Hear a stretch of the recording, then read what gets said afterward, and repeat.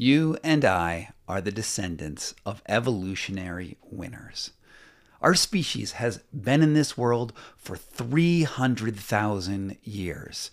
Life on this planet goes back at least 2 or even 3 billion years from the moment that we were single-celled life forms trying to make our way in a constantly hostile environment that wanted to kill us. The brutal logic of evolution is incredibly straightforward. It is survival of the fittest. The organism has to survive an ever-changing world where there are predators, there are hot phases and cold phases, poisons and toxins. And our biology is the first defense that we have. It is the only defense that most life forms have. Almost everything in your biology is automatic. I mean, the vast number of processes that your body carries out on any given minute, from your heart beating, your breathing, the hormones that you secrete, most of that is just purely and completely automatic with no real ability for you to intervene with your consciousness. But there are also limits to those automatic processes, right? I mean, your body can get into places where there are no obvious automatic solutions. There are times when you can be up against, say, a predator or some complex situation where biology and evolution have not hardwired a response. And this is the reason why we have consciousness. Consciousness is at its most fundamental level the ability to exercise choices in an uncertain world. It's the ability to even override whatever your automatic processes are and exercise agency, to put yourself above evolution and make a decision. That is this most fundamental thing that makes us human and really, honestly, makes us great. And the most important tool that consciousness has to understand the outside world is sensation. The ability to take information from your nervous system, from your peripheral nerves, and identify something that's going on in the environment. When you feel it, that is what your consciousness can look at. Because if you think about it, whatever your mind, wherever your mind is, it's probably located inside your body, right? It's somewhere in your brain, but your brain cannot directly understand anything that's going on in the world, right? Your brain it's stuck in here. You can point to your head and say, I'm in here somehow. And yet it is connected to those outside world through these nerves, which go through the spinal column and out to your fingers and your toes. It connects to your ears. It connects to your nose. It connects to your eyeballs. And somehow there is this translation going between the nerves and the external world because you are locked inside. But there's also a hell of a lot more going on than what your senses can understand from the world, right? I mean, right now, you, me, everyone else is being bombarded by these cosmic rays that are coming from the origins of the solar system and stars long, long away. But you can't feel any of that, right? There's nothing you can do about cosmic rays. And there's a number of other things like radio signals going through your body right now. Again, you can't feel any of that. So instead, what your sensory system is doing is saying, look, I can't deal with that information. Instead, the only information that it will pay attention to are things that you, with your consciousness, can do something about. And this is the beauty of this whole situation. It tells us that when we feel absolutely anything, from a sensation such as hot or cold, tingling, anything, to emotions like fear or anxiety or overwhelming love, all of those sensations, those feelings are choices on which you can exercise a level of conscious intervention. And this leads to this wonderful idea that I have been working on for about a decade, which is the principle of the wedge, which is where consciousness, this ability to think and perceive the world, allows you to intervene directly into your biology. Now, I know that sounds a little bit like insanity. It sounds like mind over matter. There's things that you would think that your hidden biology cannot be affected by with your consciousness. We've for a long time thought that there has been a firewall between, your heartbeat and your parts of your respiration and the way your nerves work, and what you can think about. Like, you can't think your nerves to send different information to the world, can you? Well, you might not be able to just look at them and think that way, but you can certainly change it with just a few little actions. Now, the secret to mind over matter isn't sort of like levitation or mind reading or something like that, but it's actually the most simple and most basic thing that you have done your entire life. Now, think for just a moment about your hidden biology. And there's one thing that, if you've been following me for years, I talk about a lot, which is, the way we react to hot and cold environments. And one of the things that we have remote control over is the process of vasoconstriction and vasodilation. Now, your arterial system is about 60,000 miles of tubes. I mean, it can go to the moon and back if you were going to go stretch it from end to end, but it's all bundled in your body. And on every single artery, there is something called smooth muscle. And its role is to constrict your peripheral system, your arms, your legs, your hands, and your feet, that sort of stuff, and shunt blood into your core to keep you safe from the effects of hypothermia. And it's a very, very important and useful biological system. Well, you may not be able to control the articulation of those smooth muscles by just thinking about it, but all you need to do is just walk into a cold environment and boom, you trigger it. So it's interesting that your actions actually can control this automatic system. Now, it's not purely with thought, although there is a way to do it with thought, but we can get to that in another podcast. But it's purely just your decisions about the world change your inner biology. But one of the things about the modern world, barring that consciousness element, is that we live in a world where there aren't actually a lot of those automatic changes anymore. I mean, right? This vasoconstriction, it was a survival mechanism because in the past, your body would frequently enter into a constantly shifting and changing and morphing environment.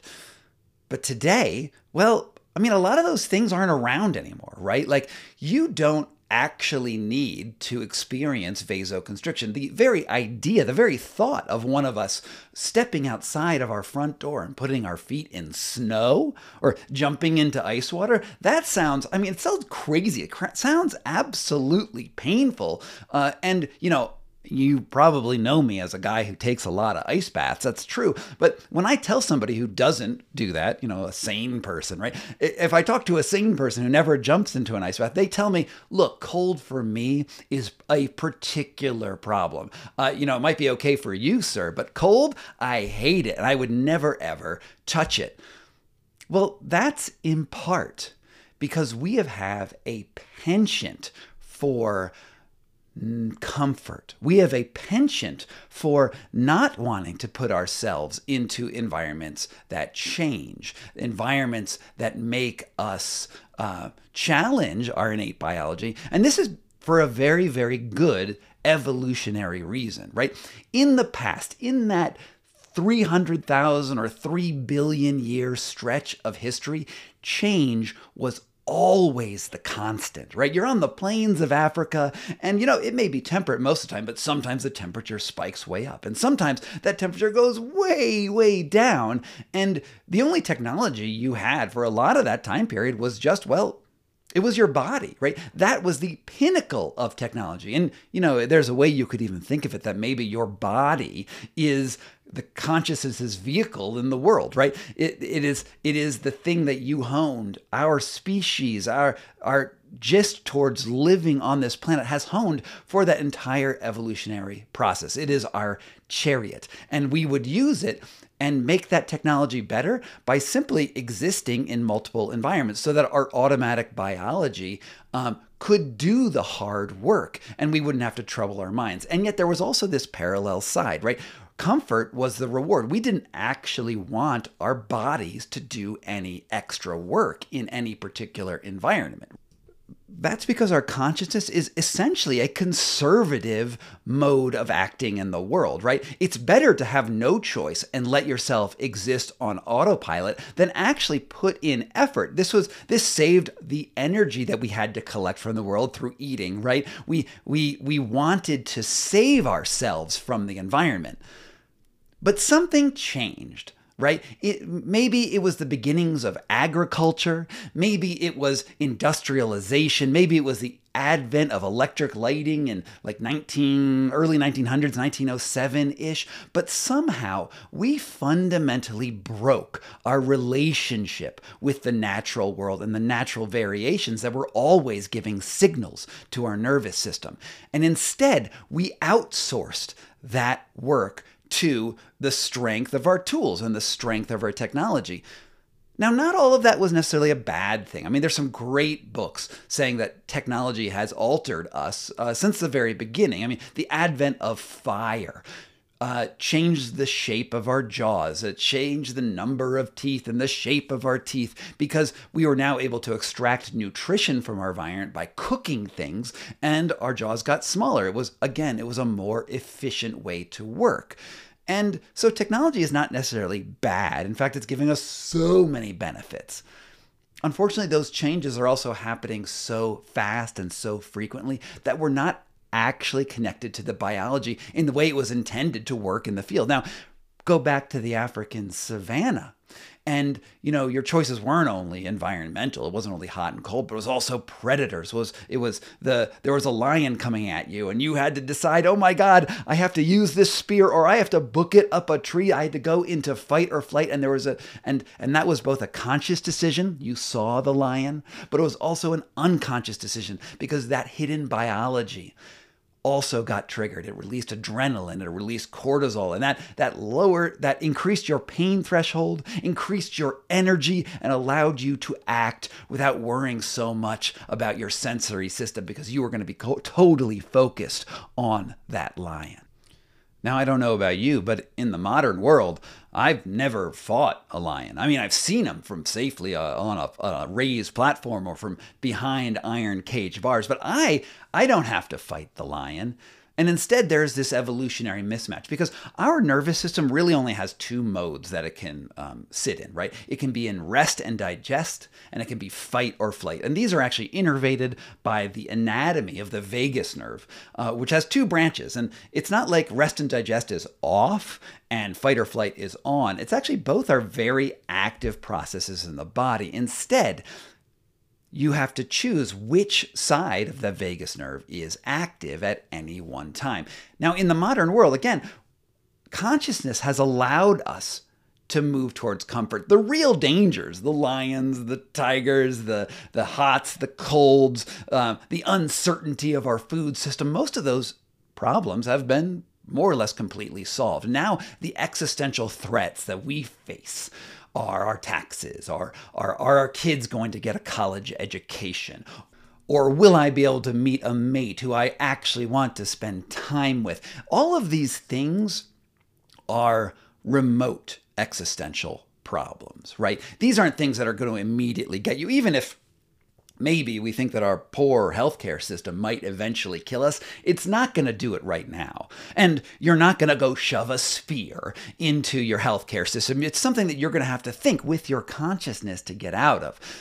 But our stone-aged bodies never evolved for that, right? Instead, I sit and I think about my tax problems, and my body responds by releasing those same chemicals that it used against the lions on the savannas of Africa. I suddenly get more energy. I suddenly increase my pain threshold because I am getting to fight something that is right next to me, that is going to kill me right now. And that immediacy is actually a real problem. Because what happens is when you release those chemicals but don't have a physical output, well, that doesn't feel so good. I mean, you get that feeling of, well, it's anxiety. You get this feeling of needing to expend your energy, but your action is actually you need to think harder about the problem. This leads to unfortunately, a whole bunch of chronic problems that are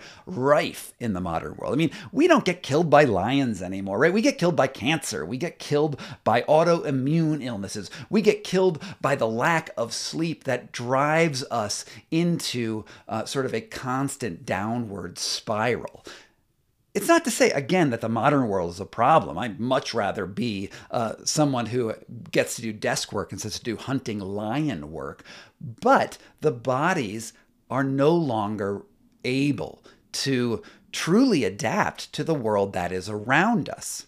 And this is a problem, and it's a problem of our environment, and it's also the problem of our consciousness. Now, remember, I said that you could affect that unconscious system of vasodilation and vasoconstriction by just moving into a new environment. Well, in the old days, there was this match between how you acted in your environment and your automatic biology. Like, you would naturally have to exercise those systems.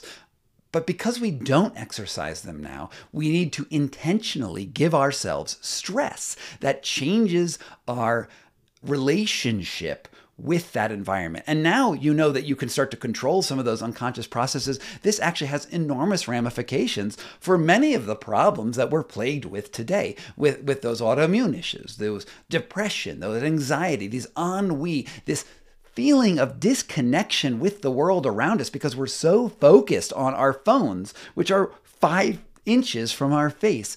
None of that was natural, right? And we wonder why we feel so bad about how we are in the world.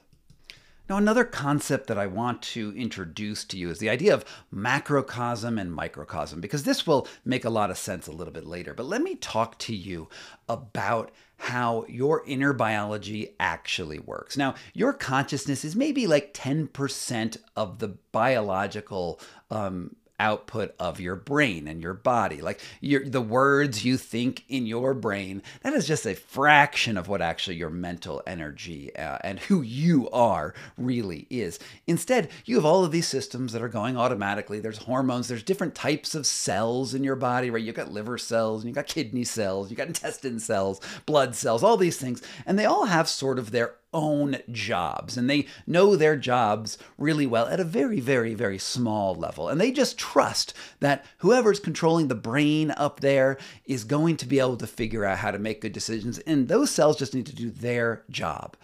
And we also have immune cells.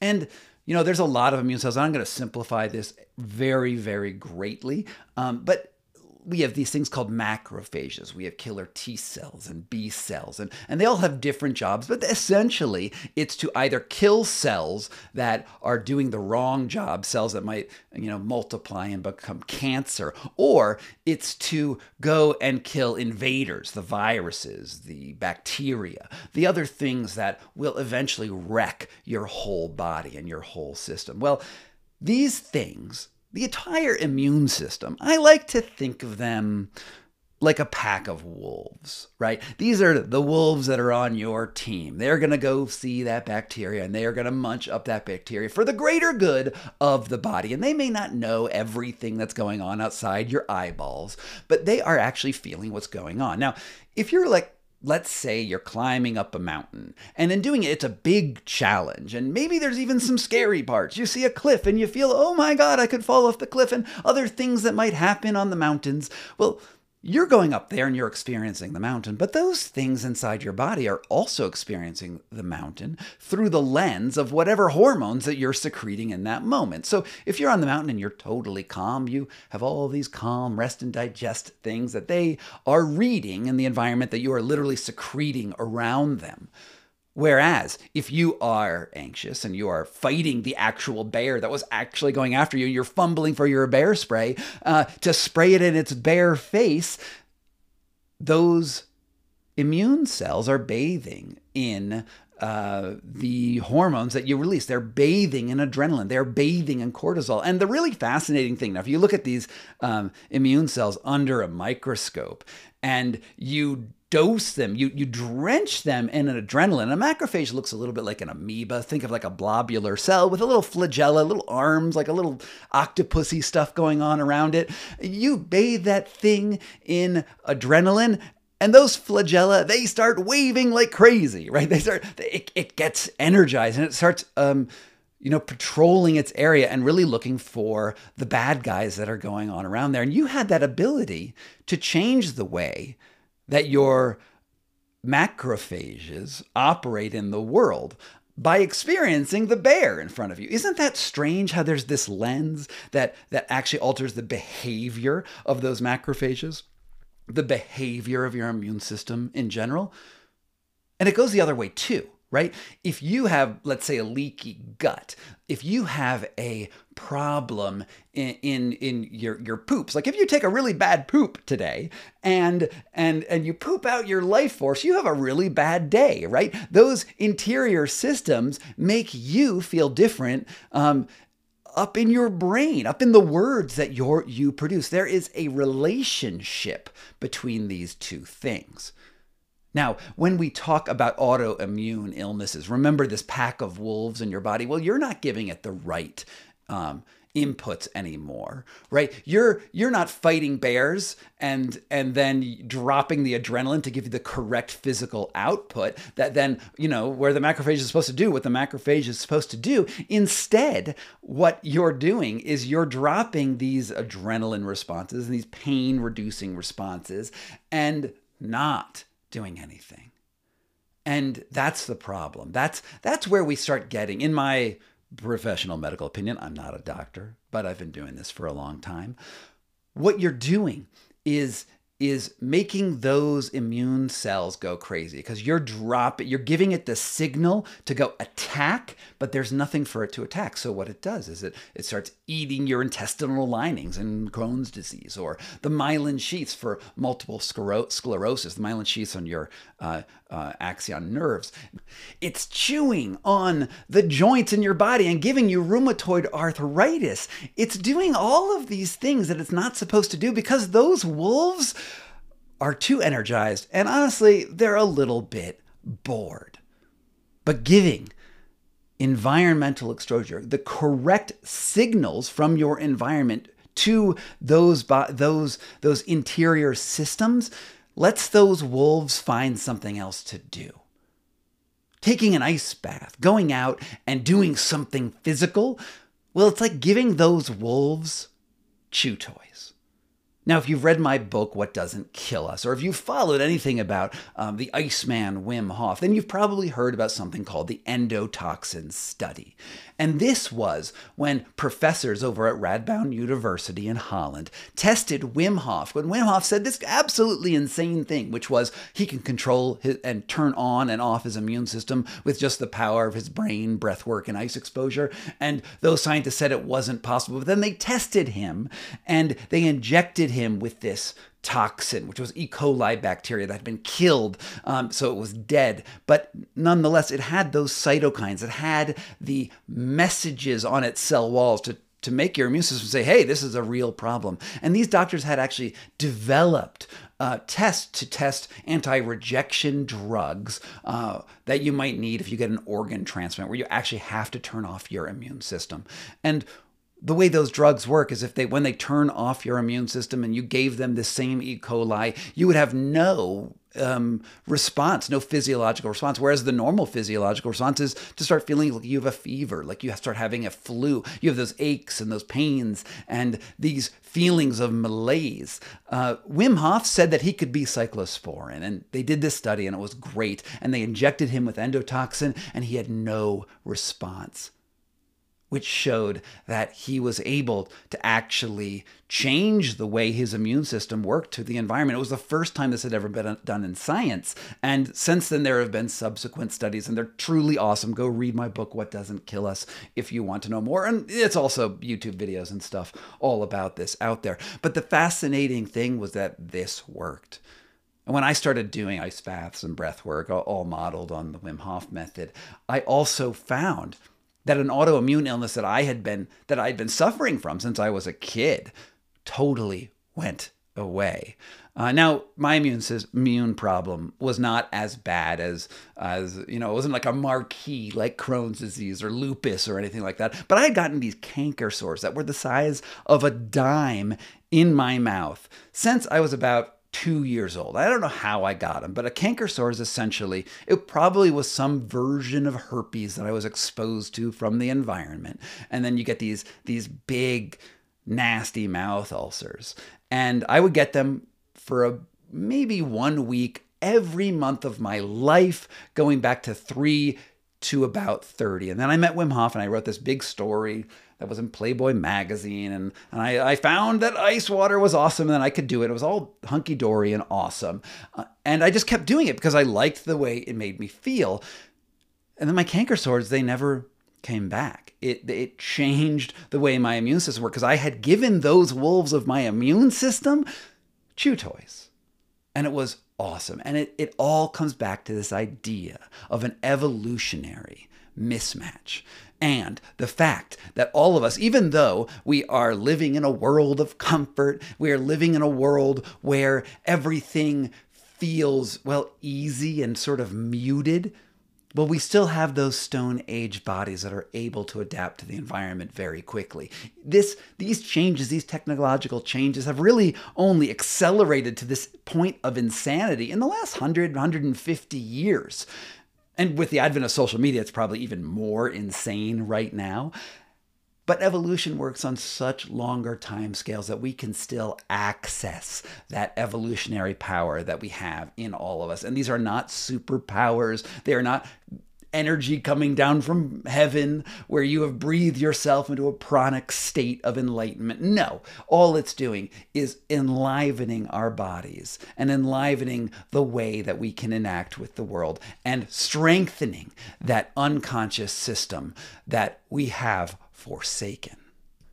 And here's where things get super interesting, where all of that stuff I was talking about, consciousness in the beginning, suddenly should become into focus so you understand why I'm getting on this platform and standing on my soapbox.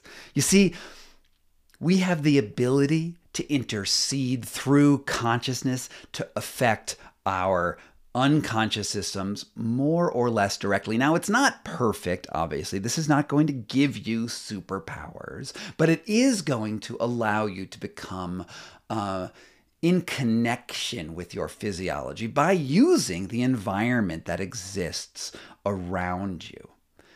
It is what I call the wedge, and I wrote a book about it.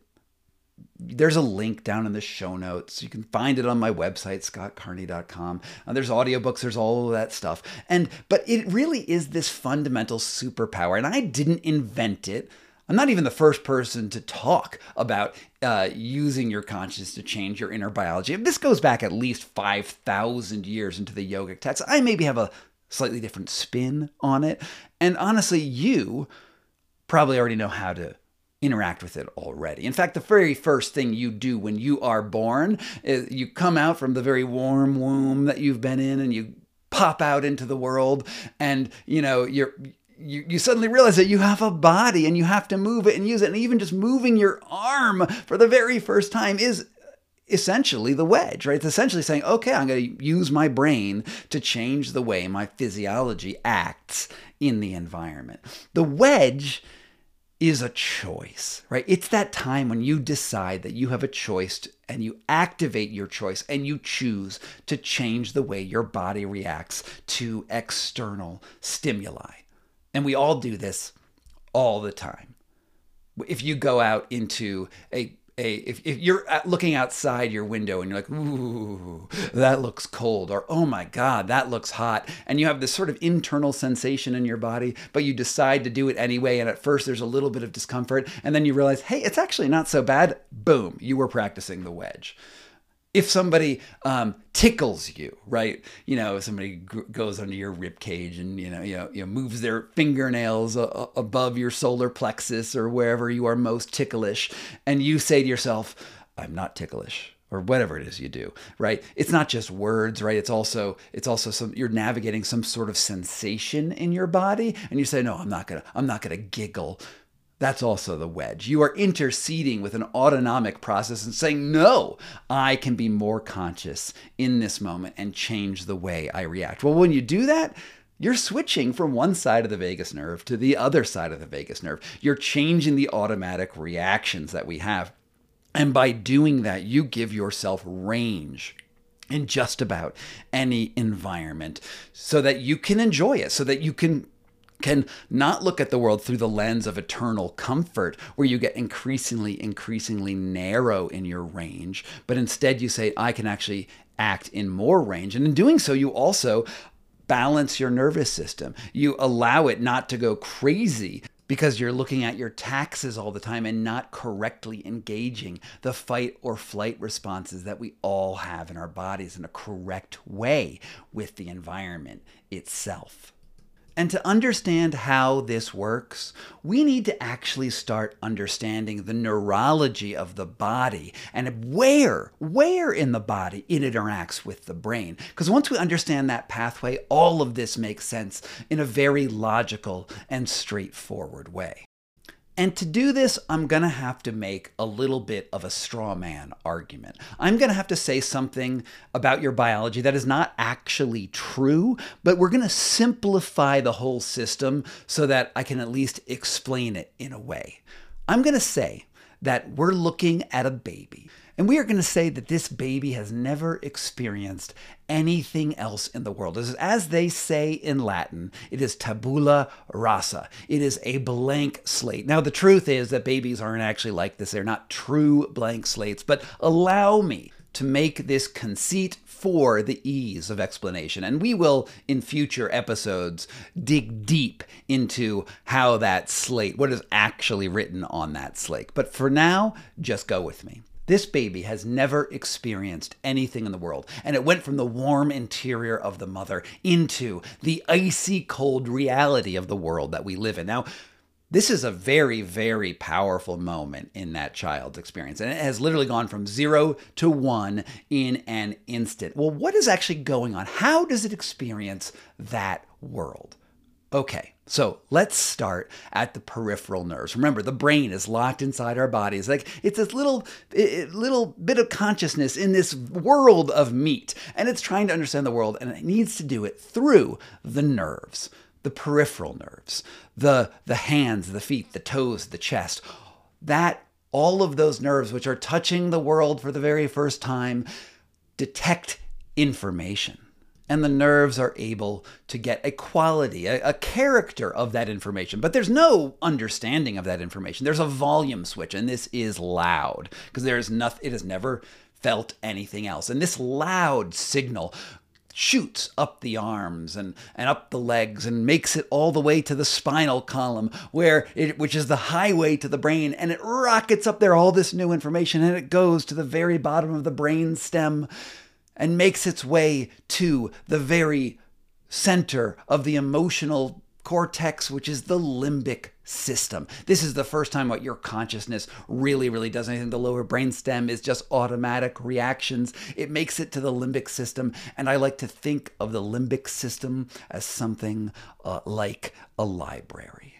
And in this library, there is, of course, a librarian. And, because this is the very first thing this baby has ever experienced in the world, this library is brand new. It is completely devoid of any books, and the librarian's job is to make sense of the world. It just got the first delivery of a book, and she looks at it and has no idea what this information is because there's no reference for it. So what does she do? Well, she takes this book, this signal, and sends it over to the paralimbic system, which is a brain structure which is right next door. And I like to think of the paralimbic system as a book bindery. And there's a book binder living in this book bindery. And what does he do to make sense of this signal that he just received from the limbic librarian? Looks at it, and he bonds it with your current emotional state.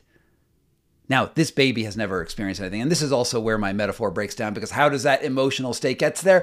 That's for a future episode. But right now, that emotional state is unparalleled horror. And, oh my God, waving the arms in the air. This is terrible. This is cold. This is death. Because honestly, the nervous system and evolution have only programmed us to really understand one or two things, and death is the thing that understands, because this is a negative stimulus, and it binds that cold air with death, and it sends it back down to the library, and the library looks at this new symbol of the sensation coming from the outside world, plus the internal experience, the emotion, and she says, great, now I know, cold is death. And she files it away in the library and goes on to collect other symbols that are coming in from the outside world. Well, now let's fast forward. A lot of things are going on, but we're going to fast forward. We're just going to look at this one symbol, this one sensation that's coming in. And the next time that baby feels that same sensation of cold, the signal rockets through the peripheral nerves. It makes it up the brainstem. It makes it into her library, and she takes it and she looks at that signal. And what does she do? She says, oh, I've seen this before. That particular composition of neural signals that are filing those sensations, that quality, well, that quality is death. I already knew that. So she takes the old book off the shelf. She dusts it off and says, this is death. And the body goes on to take its automatic reactions to that because it knows what it is. It is death. Well, here's the crazy, crazy thing about neural symbols. It means that when you are experiencing the outside world, you are living in your emotional past, unless it is the first time you feel something. And neural symbols, when you add them up, and you're not just feeling one thing at any particular moment, your nerves are taking in tens of thousands of data, from the air quality to the temperature to the emotional reactions. All of these signals are coming in, and they're all different neural symbols. They're all different books on her library shelves. But they're all together, composed. When they come together, this is the metaphor of hardware and software. The hardware are the nerves and those anatomical structures, and the software are the neural symbols. These are the bits and bytes that make up consciousness itself and the interactions with the world itself. And if you think about a computer program, one bit of information, one byte of information, you can't do anything with that. That's just an on-off switch, right? But when you get billions or trillions of them together, you're all of a sudden composing whole programs. You have Word on you have Google. All of these things add up to something. And it's the same way with consciousness, is that one neural symbol doesn't mean anything, but very soon this baby is loading up those shelves with books, with new neural symbols. And that is what consciousness is. And conscious, the way you experience it, is your emotional past, both intellectually, both in the way you conceive of the world with the words, but also with the biological outputs, the automatic outputs that your body fires. So that next time you feel that cold water, or you're secreting the adrenaline and the cortisol automatically. And the other thing about symbols is they can combine with other symbols. So you may feel cold and have a certain texture of light one day, but then you feel cold and a different texture of light the other day. And that creates yet even more neural symbols where those emotional reactions are engaged and are part of that experience as you move through the world. Now, the tragedy of neural symbols is that we can never get them off the library shelves. There is no delete. There is no book return or fire sale on books. No, those books are locked in there forever because of the peculiar way our biology works. However, you can add new books to the shelf. And this is where the wedge gets super, super interesting. Because, again, you can sort of hack that system. And you can create a new emotional response to that external stimulus. And in terms of cold, obviously I'm the ice bath guy, so I'm going to go right over to cold. When you jump into ice water, and instead of saying this is death, which is of course what we all think naturally, instead of thinking death, you can think that sensation on my skin, that data that's coming into my limbic library. You can tell the bookbinder to get involved and say, no, that is not death. That is joy. And when you do that, your entire nervous system changes. Because all of a sudden, the way that you are reacting in the world fundamentally changes at a biological level, because you're no longer secreting the adrenaline and the cortisol in that cold environment. You are secreting the rest and digest hormones and the cocktail inside of you. And this is how you take control of your nervous system. This is the power of the wedge. This is the way you fight depression and anxiety and those automatic programs that we are always trying to encounter and trying to alter our experience of the world. You do it with the wedge. You do it by thinking your way into new neural connections and new ways to interact with your emotions to the world itself at large. Now, I'm going to sort of run down this episode. I've been talking for 40 minutes and I can go on for another 40 minutes. In fact, I can probably go on for 10 hours about this, because in future episodes, I'm going to have to talk about how that baby that I created, that tabula rasa, is actually not truly a tabula rasa, and there actually were emotional reactions in it. And it's going to go into dreaming, it's going to go into sleeping, it's going to go into the forge of our emotional center at the heart of all of this. But that is definitely for a future episode. So as I wind down this podcast, I want you, if this stuff interests you, I want you to share this podcast with other people, because I think that is really how podcasts move in the world. I'm not going to be running ads at any time soon on this. I want you to share this with a friend. And if you haven't read it, The Wedge really will go deep into these topics in ways that I will attempt to do over time. But it's going to take time. It's going to take me a while to start recording this and getting this information out. So if you want this right now, and if you like the sultry sound of my voice, there's audiobooks for both The Wedge and What Doesn't Kill Us, which also is more specifically about breath work and ice water. And I'd love you to go check those books out and read deeply into this material, because it's wonderful, it's deep. I didn't invent it, of course. I'm drawing on so many other wonderful and brilliant people, but I think there's an interesting package here that I have my own sorts of words for it. And thank you so much for listening to this podcast. This was a production of Pokey Bear LLC in Denver, Colorado. Appreciate you.